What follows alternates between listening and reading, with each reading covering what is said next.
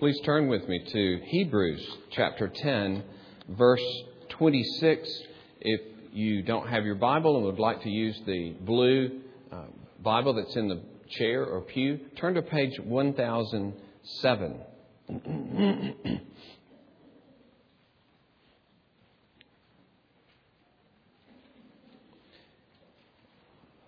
Having spoken to the people of God about the great work of Christ, chapters 7 through 10, he's bringing some application beginning with verse 19. And he tells them, first of all, to have a bold assurance in the presence of God, to draw near to God, to hold fast their hope and to continue to be committed to the people of God.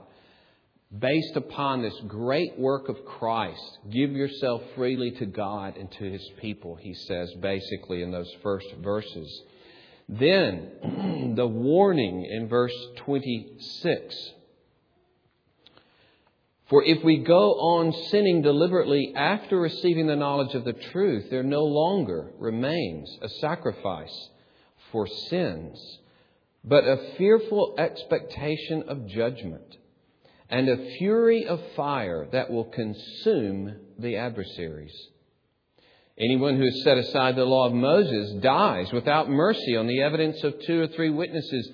How much worse punishment do you think will be deserved by the one who has spurned the Son of God and has profaned the blood of the covenant by which He was sanctified and has outraged the Spirit of grace? For we know Him who said, "Vengeance is mine, I will repay." And again, the Lord will judge His people. It is a fearful thing to fall into the hands of the living God. That's the reading of God's Word. Let us pray. O Lord, as we come to this sobering passage, bless us to know Your Word and to believe afresh the precious gospel of Jesus Christ and to hold fast our hope in Him to the end. Bless us for Jesus' sake. Amen. I have many times people stop me, or we're eating or whatever. They find out I'm a minister, or maybe it's somebody in the church, and they'll say, "What do you think about Hebrews 10? And I know that they're referring to this passage because this is a very frightening passage. It's a passage that makes us wonder, or really gets to that central issue that we always have, is can I lose my salvation? Can something happen and I not make it in the end? Or what is the nature of that thing that would happen by which I would not end up in heaven, even though I'm a believer? It brings to mind also all kinds of ideas of, am I always in His grace, or do I kind of fall in and out of His grace as a believer? It brings to mind back in the early part of the church, or early history of the church, after the persecution of Decius, the Roman emperor, many had turned away. Even leaders of the church had broken under the fear of persecution.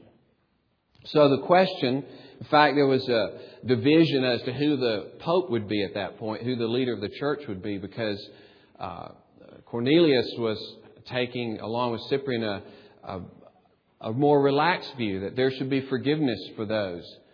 But Novatian was saying, no, absolutely not. They turned away from God, and he would quote this kind of passage to support that they had the knowledge of the truth, but now they turned away, and so there is no sacrifice for them. Under early teaching, Hermas would say that there's a second repentance possible after you've been baptized, but that's it. So you're baptized, old sins are forgiven, you're given one more chance. If you blow it then, not just say in an average sin, but a serious sin, then That's all you get. Now, what came from that too is the idea that in baptism, all your former sins are forgiven, but then you kind of start over at that point, and you have to regularly come back to the church to receive absolution. And if you don't time it right, you're in trouble. That's why last rites always are so important, because who knows what kind of sins in the last weeks or months a man has committed in heart or speaking or whatever. And so we've got to make sure that those are clean as well. So there's this effort, this sense of being forgiven, but then immediately falling further away from God and under His judgment potentially, and then having to get cleansed all over again, a kind of building up. And so only taking care of those up to date and keeping up to date. One of the reasons why for so long people would say if a man who's a believer commits suicide, he for sure is going to hell. No doubt about it. Because there was no chance for the forgiveness of that sin. Some people even would think that that's the unforgivable thing, that you would take your own life and that would do it. But you see, we believe that a person enters into a relationship with Jesus Christ, is united to Christ, and is in a permanent condition or state of acceptance before God. Always in His favor and acceptance. Doesn't mean that we always please Him in everything we do, but we stand in a relationship of acceptance, always united to Christ, always our Father's beloved children. That's why the writer has just gotten through saying, we've had a new and living way opened up for us, verse 20. We have this wonderful priest, so draw near and enjoy and delight in your relationship with full assurance and even boldness come into the presence of God. And of course, we do constantly confess our sins, but it's not as though we're having to regain standing with Him or regain a fellowship or a relationship with Him all over again. We have this relationship, and we have an immediate and direct and constant relationship through Jesus Christ. That's why earlier in Hebrews, he says, for instance, in chapter 4,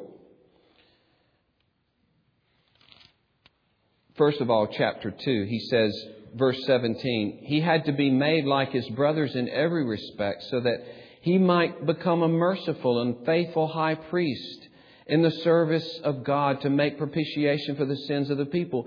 Because He Himself has suffered when tempted, He's able to help those who are being tempted. There's the assumption that we will be struggling with sin at all times. And He urges upon us, constantly come to the one who's made mercy available to you in your struggle against sin.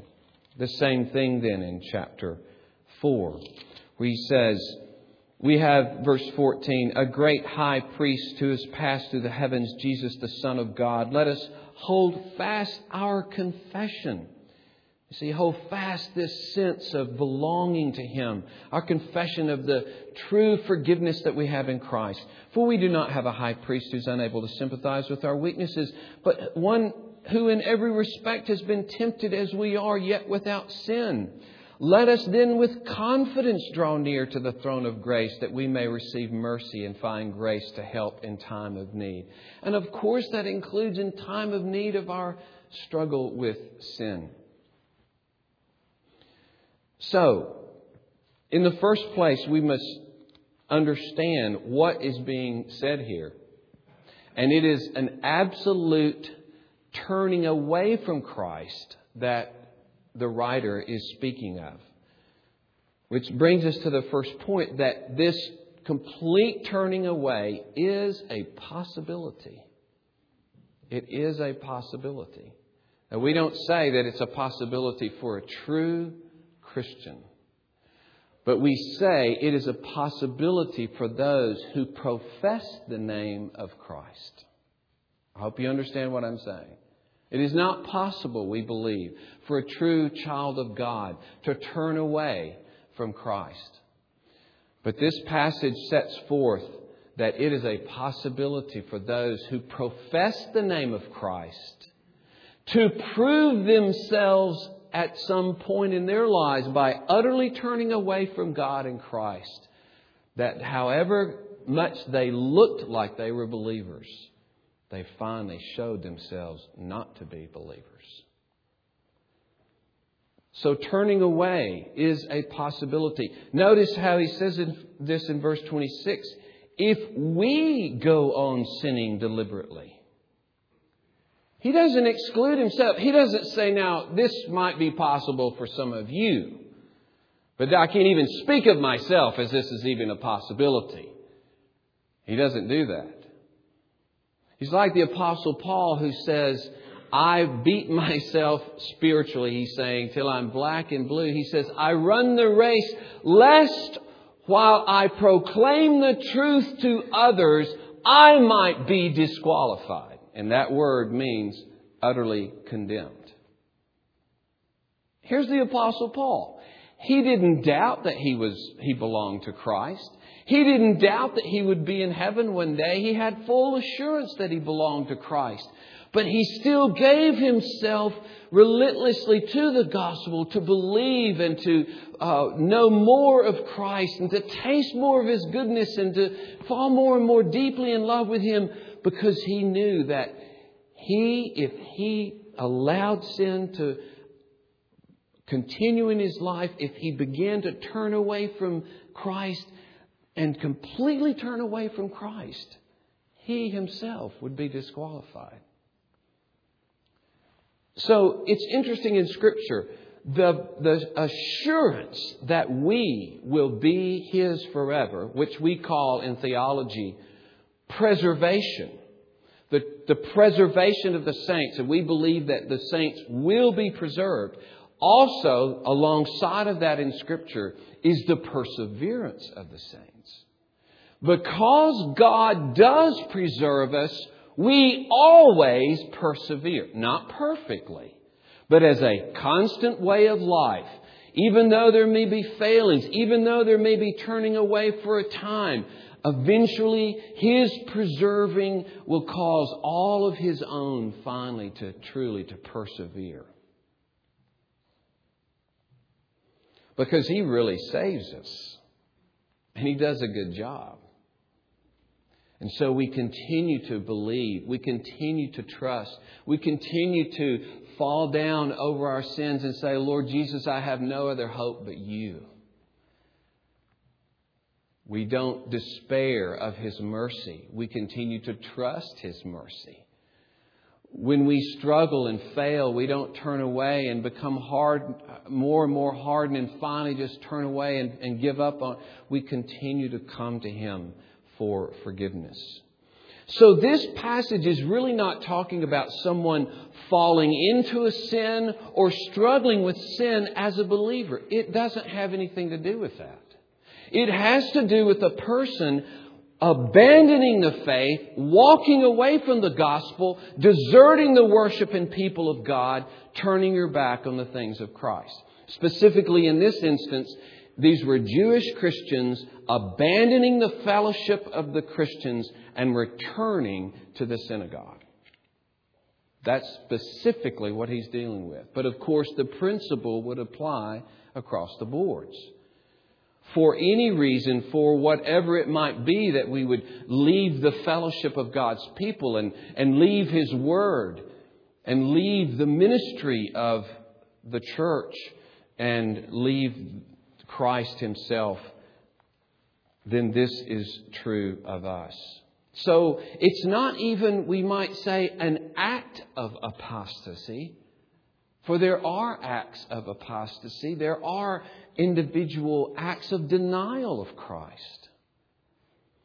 But it means a state of apostasy. Willful, he says. If we go on sinning deliberately or willfully, This means obstinately and determinedly in opposition to all attempts to be reclaimed. So this is a warning to all of us. For even the writer says, if any one of us turns away, he says, there is no longer a sacrifice for sins. If we abandon the only one who can sacrifice for sins and we turn our back upon Him, then there is no hope for us. And you see, this would have a special application to those Jewish Christians because they might return to Judaism and say, well, we're going to depend on the animal sacrifices, or we're going to depend on all of the structure of Old Testament ritual. And this writer, himself a Jew, is saying, brothers and sisters, if you turn away from the whole point of these sacrifices in the Old Testament, pointing to the one who now has made sacrifice, then you have no sacrifice. You have nothing. And to leave, it'd be like one of the sons of Noah at some point in the outbreak of the storm to say, I'm bailing out of here. I'm going overboard. And he would be drowned and lost. Because the one place of safety is the ark. The one place of safety is Jesus Christ in this world. And that's what he's trying to drive home to these people who were facing persecution and wanted to get out of the burning blaze of persecution and find comfort and relief and a kind of shelter in this community that was not being persecuted. And of course, he's holding out to them the awful prospect, oh, you will be persecuted, but it'll be by God and not by man. Don't turn from the only sacrifice there is. And you see, that can help us to think, I don't want to even play with that in my life. I don't want to even crack the door open and have that kind of mentality. Well, it won't matter. God will forgive me. It doesn't matter if I really work on this sin or not. It doesn't really matter if I change my life. I'll just drift along. It doesn't matter if I'm living in open rebellion against God with some sin and it just continues. It doesn't matter. No, it does matter. It does matter. If someone is continuing in a sin without repentance, the leaders of the church, no one can say to them, oh, I know you're a believer. It's okay. You know what happened to my own wife when she was raised in a church in which she professed faith in Christ at a fairly early age. But she really never understood the gospel, didn't understand forgiveness. And she had a very hard time in college in her life. And several times went to her minister with her struggles, her spiritual struggles, her moral struggles. Her life was falling to pieces. And he would say, look, open up your Bible. Open up your Bible. Look here. What does it say? On so-and-so and so-and-so day, you received Jesus Christ. You came down front. She'd shrug her shoulders and, okay. And then, right after college, she came into contact with a Presbyterian minister, and after she described her story, he looked her in the eye and he said, it sounds like you're not a believer. And she said, it shocked me to my bones, but I thought, this is the first time anybody's told me the truth about myself. And that summer, she came to know Jesus Christ. She came to trust Him in His forgiveness that she had never known before. So what's interesting about this, though, it's not the sin that's being talked about is not so much a particular sin. It's not continuing to trust in Christ. You see, it's not making Christ the center and foundation of your life, to trust Him with your sins, to trust Him with your struggles, with your guilt, and in everything you have to go to Him continually. But to turn away for something else. It's interesting when Jesus talks about the sower and the seed in Matthew chapter 13. And he talks about how the Word is sown like seed into the ground. And one of the plots is a stony ground that has a shelf of stone. And so the seed immediately pops up and it looks like it's healthy. But when the sun comes out, because it has no way for the roots to really get down to the water level, then it dries up. And Jesus says this is like persecution. People receive the gospel with joy. This sounds good. I like this sound. I love being with the people of God, and I love talking about heaven and forgiveness. But then persecution arises and they wither away. So what happens at that point is, as the same thing is happening to these people, persecution becomes their God. To not be accepted or included, the pressure of loss or rejection or loneliness or ridicule, not being approved or promoted or honored, that kind of loss becomes more important. And it shows that we really never did think He was valuable. We really never did see that He was precious to us. We really never put ourselves in His hands, that He would forgive us of our sins and take our lives and make us whatever He wants us to be. But Jesus gives another example. It could be the soil that has seeds of thorns, and you don't see the thorns initially. So as the seed grows, the plant grows, the thorns grow up as well, and they eventually choke it out. And He says this is the cares of the world, the riches of the world. It could be the pressure of different pleasures and activities and stuff and responsibilities and entertainment, distractions everywhere, that we never really give ourselves to the Lord Jesus. He never is the one that we trust in all of life. So we can hate God by openly rejecting Him, or we can hate God by quietly neglecting Him. And so the writer, speaking to believers, please hear this. He's speaking to believers. And if you see this path that's out there, if you turn away from Christ, there will be no sacrifice and you will face the judgment of God. Would you want to be trying to find that path? Would you want to start kind of running alongside that path in willful sinning? And no, we want to stay away from that prospect. And so he gives this warning. So turning away is a possibility, but he shows also what a monstrosity it is. Because he says, he describes it, he contrasts, in the Old Testament, he quotes from Deuteronomy 17, where 2 or 3 witnesses come and a man has to be judged and put to death. And also from Deuteronomy 13, he speaks of how you're not to show mercy in that case. It's interesting that both of those have to do with idolatry. So he's really getting at these Jewish believers saying, look, if you turn away to go back to Judaism, it's a new form of idolatry. Because you're not anymore serving the true God, who is the God and Father of our Lord Jesus Christ. That's who God is. Do you realize that? That's who God is. He's the God and Father of our Lord Jesus Christ. That defines Him. Any other God that has no relationship or doesn't even speak of Jesus Christ isn't God, because He's the God and Father of our Lord Jesus Christ, as Paul, the Jew, declared Him to be. So he says, if we do that, if that kind of judgment occurs under Moses, how much more if we sin against Christ? And notice how he describes it in verse 28.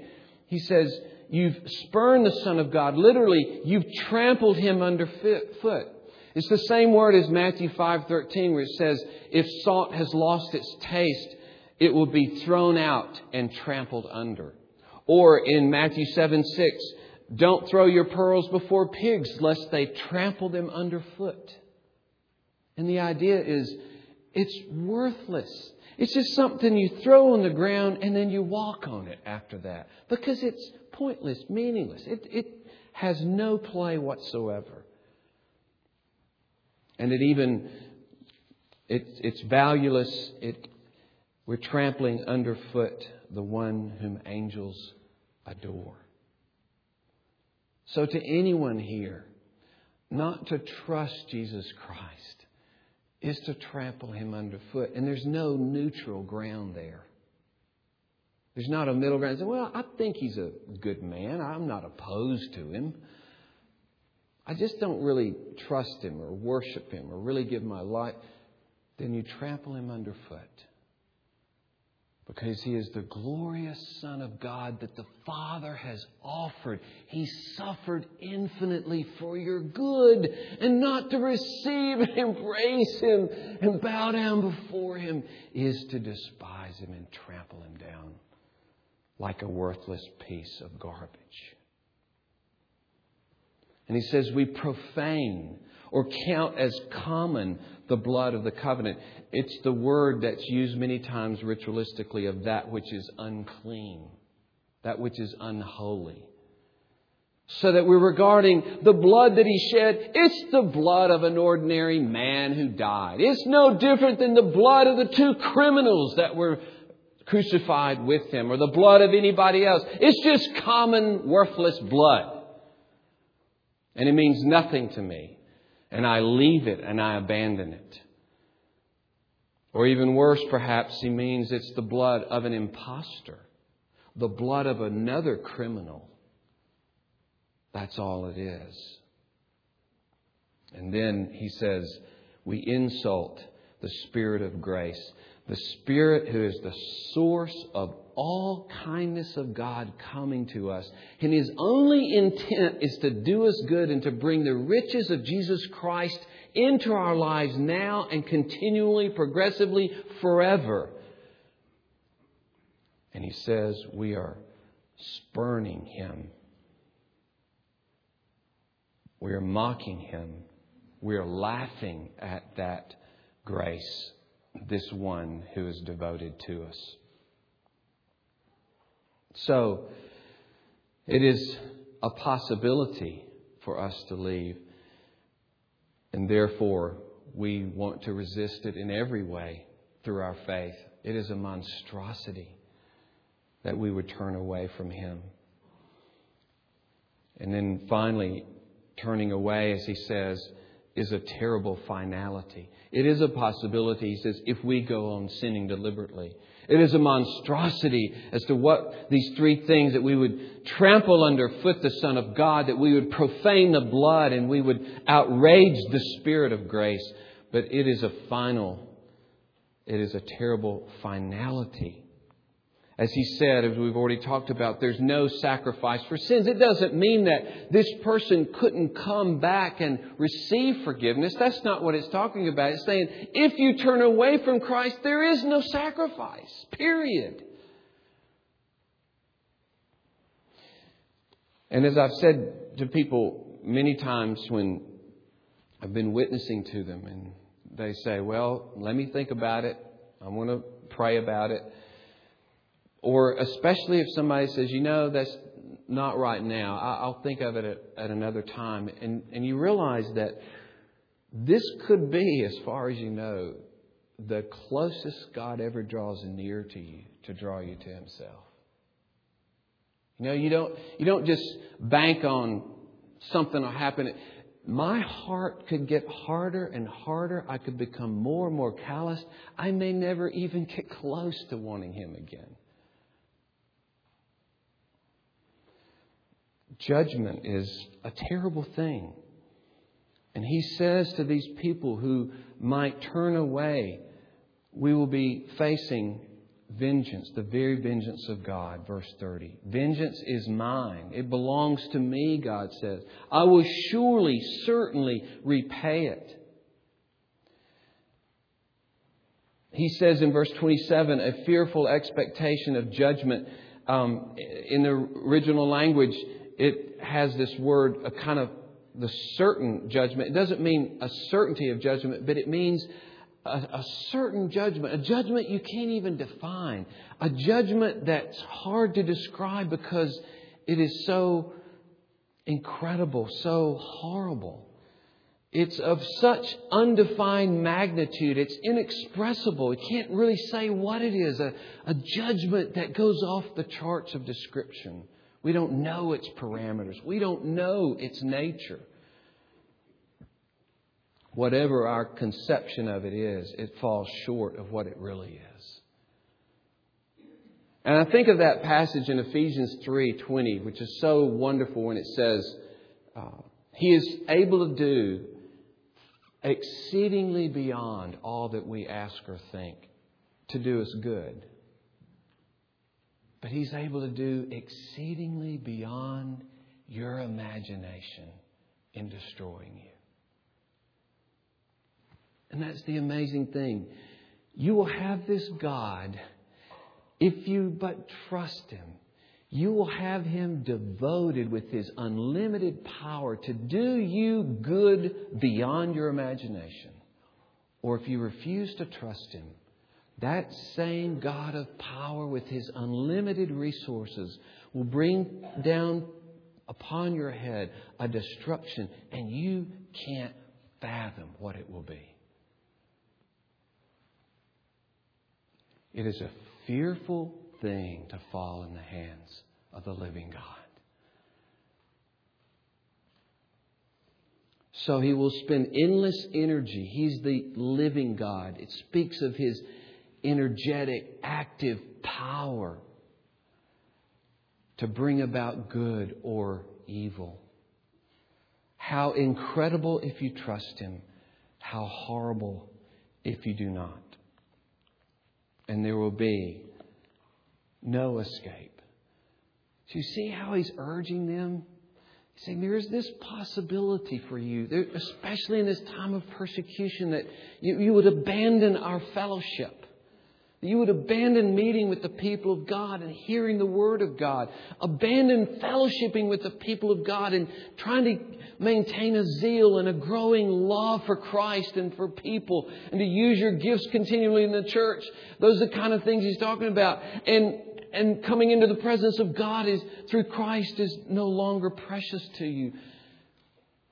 He says this could happen if it does. You've got to bear in mind the monstrosity of it and the horrible finality of it if you turn away from Christ. Don't turn away. And I just want to touch on a few things to say to you to encourage you in the other direction. One is to believe His promise. It's faith. It's not in the first place what you do. It's how you trust in His promise. All through Hebrews, he talks about holding fast to the word that we have heard, beginning in chapter 2. Hold fast to the promise that we have in Him. That's what happens is the promise begins to fade. The sweetness of it, the delight of it, our joy in it, our thrill and peace that we have in it begins to fade, and it just means really nothing much to us anymore. And that's why we say in our church, our vision is nurturing a joy for loving God and loving people. We must nurture that joy in one another. Nurture the promise in one another's lives so that we constantly are beholding the beauty and glory of Christ, that we're being drawn to Him. He spends 3 chapters just talking about the glory of Jesus. Hopefully they'll be so fastened to that beauty and glory they would never turn away from Him. That they wouldn't trample Him underfoot and profane His blood. And I urge you to maintain a full assurance. In the other chapter that scares us, chapter 6, he says some of these same things. And later in that chapter, he says, we desire that each one of you have full assurance. That's your best defense. Satan wants to carve you out of the herd by trial or tragedy or sin or guilt or your own failure so that you don't have this sense of the acceptance of God in Jesus Christ. And that is beginning, when that nerve is cut of your delight and rest and peace in Jesus Christ, the nerve of your obedience is cut. The nerve of your joy is cut. And if that does not heal, then it can cause us to be hardened. He says earlier in chapter 3, beware, verse 12, lest there be in any of you an evil, unbelieving heart, leading you to fall away from the living God. Exhort one another so that you won't be hardened by the deceitfulness of sin. So let us encourage one another. Beware of isolation. Beware of even being around people all the time, but you really don't have a relationship with those people. No accountability, no sharing, no honesty. Sin gains power in secret. And that's why right before this, He has said, don't neglect meeting together and stirring one another up to love and good deeds. You see that involvement in each other's lives. So, it is not simply, hey, stop doing this, start doing that. That's not the point. The point is, keep your faith lively. Keep your assurance strong. Keep your sense of peace and joy rich in Jesus Christ. That's why, as I prayed earlier, Paul says, the love of Christ governs us. See, it's the love. It's experiencing that love and loving Him in return. That's the whole of the Christian life. It is a fearful thing to fall into the hands of the living God. But the one into whose hands you would fall if you turn away from Him urges you to come and be embraced. The warrior's hand that strikes down the enemy is also the hand that embraces the child. And oh, He urges you, be embraced by those mighty hands. The hand that was crucified will care for you with that same intensity every day. But to reject that love is to expose you to His wrath. So I urge you, if you're here this morning, perhaps you've never trusted Christ. You've never been able to say, I know all my sins are forgiven in Christ. I've cried out to Him. He is a sacrifice for sin, and He offers Himself to you that all of your sins would be forgiven and you would be in a fixed relationship with God through Jesus Christ that can never change by His grace. I urge you, trust in the Lord Jesus Christ. Don't turn away from that hope. Let us pray. Oh Lord, how we praise You and thank You for the precious Lord Jesus. For Your gift, You so loved the world that You gave Your only begotten Son, that whoever would believe in Him would not perish, but have everlasting life. Oh Lord, fix our hearts, never to turn away from Christ, never to depend on our own goodness, our own works, to depend on nothing else but Jesus Christ. Lord, cause us to seek Him out in the Word. Cause us to meet regularly together, to refresh ourselves together in the grace of Christ. So that no matter what happens to us, no matter what difficulty or trial or even death itself, that our faith will stretch forth and lay hold of Your goodness and find You to be a glorious and gracious and kind God. Lord, thank You that You run after us and You call us to Yourself and You warn us. You warn us so that we will not, that we might not ever turn away. And we thank You that it is Your grace that keeps us and not our own strength. It is the power of Jesus Christ. It is the power of Your Holy Spirit. And even that is a part of our faith, Lord, to admit we cannot keep ourselves. We will not keep ourselves. We never came to you to begin with. You came after us. You drew us after yourself. And you are the only one who can keep us. And so, Lord, we trust you.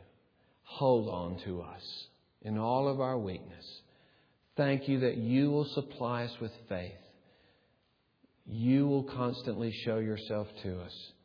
You will be our God forever and ever. We praise you. In Jesus' name, amen.